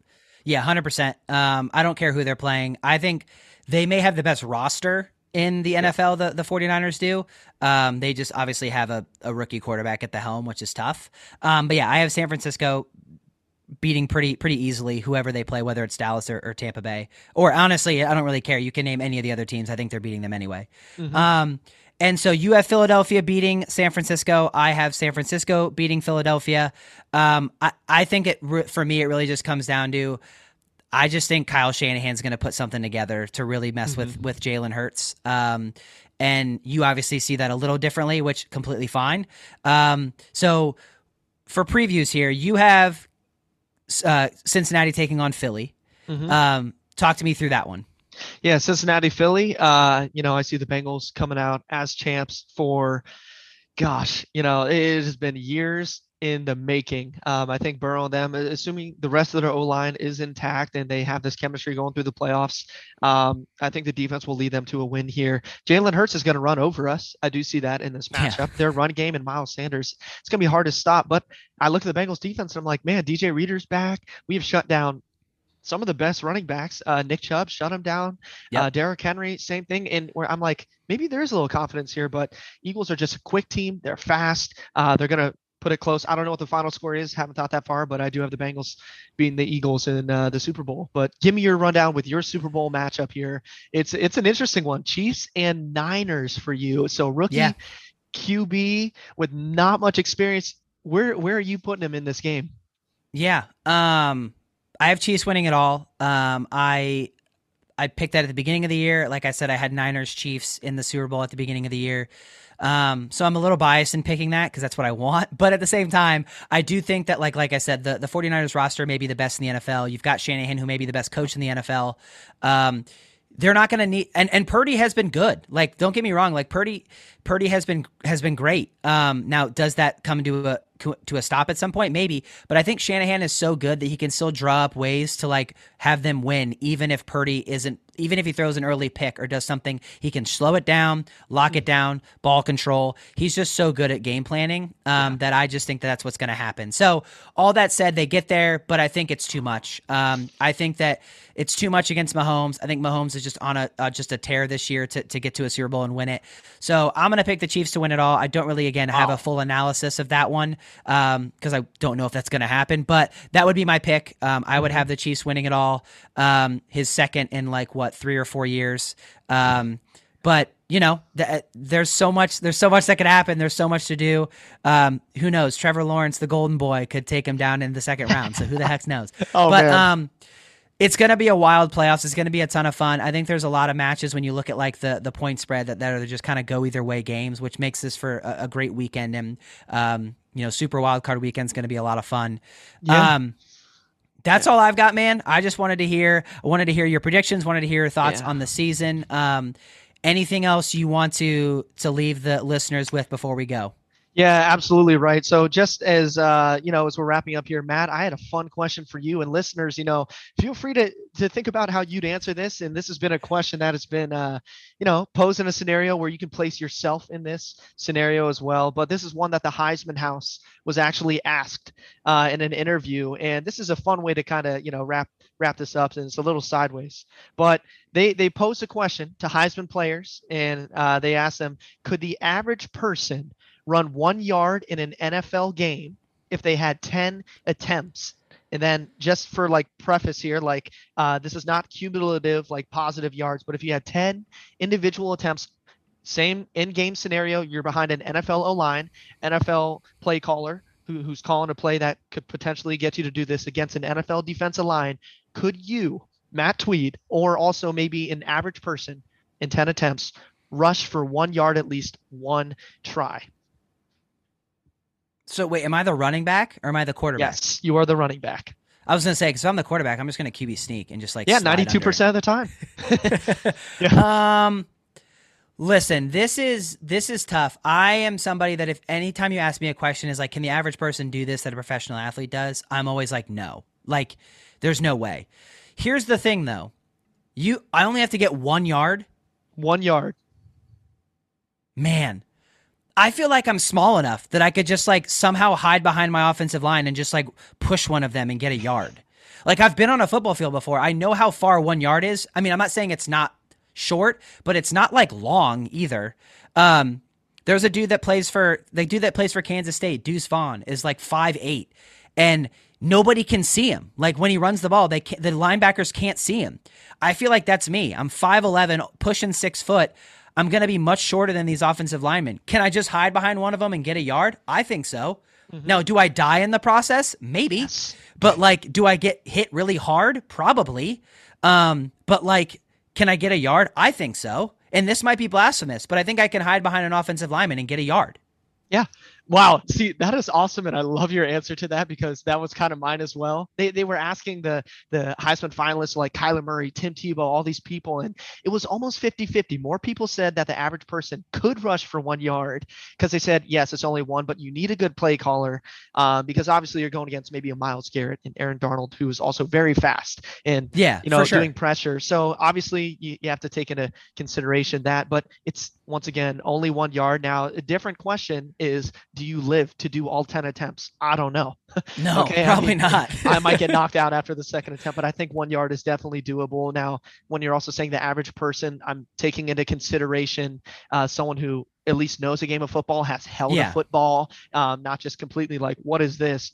No, you're obviously not. I'm taking into consideration a person who has an idea of what football is, the game, can take a handoff and just go. But at that same level, I mean, they're 6'5" linemen.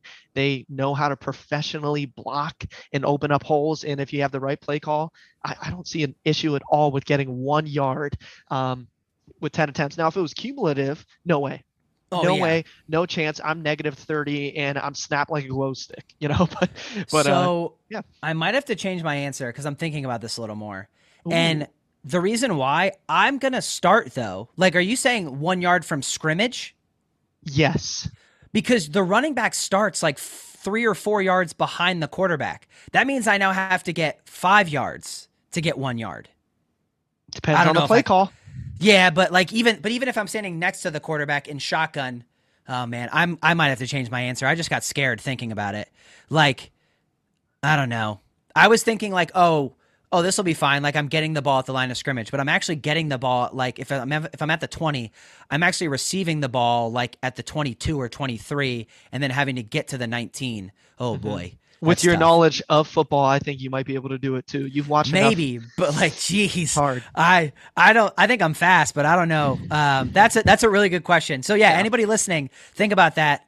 If you think that what do you think? Can you get 1 yard in an NFL game or with an NFL simulation? 10 attempts to get 1 yard, the average person. That's a great question. I love that. Yeah, I appreciate those questions. Yeah, it was cool to see Barry Sanders was like, absolutely not. There's no way a single person. Yeah, right. And then RG3 is like, absolutely. It's a rushing quarterback. Or Tim Tebow is like, the average person could get 1. So great question. Yeah. I love it. I think that's a great way to cap this off. Some fun there. So think about that if you're listening. And I think I changed my answer. I don't know if I could. I'm scared now, but that doesn't mean I wouldn't, but I'm scared. All right, man. Well, I appreciate you hopping on. I appreciate the time. Love the analysis. Love the fandom. Obviously, I'm not necessarily a Bengals fan, but I am a fan of you. So I will be rooting. I'll be rooting for your team, rooting for you, and hopefully they make it to the promised land and head to Disney World in a month or so. That's going to wrap it up for me. Appreciate you coming on. Appreciate the time. It's always a pleasure. And we'll talk soon, man. Thanks for having me, Matt. Glad to be here. And let's get excited for the playoffs, man. All right, brother. Talk soon.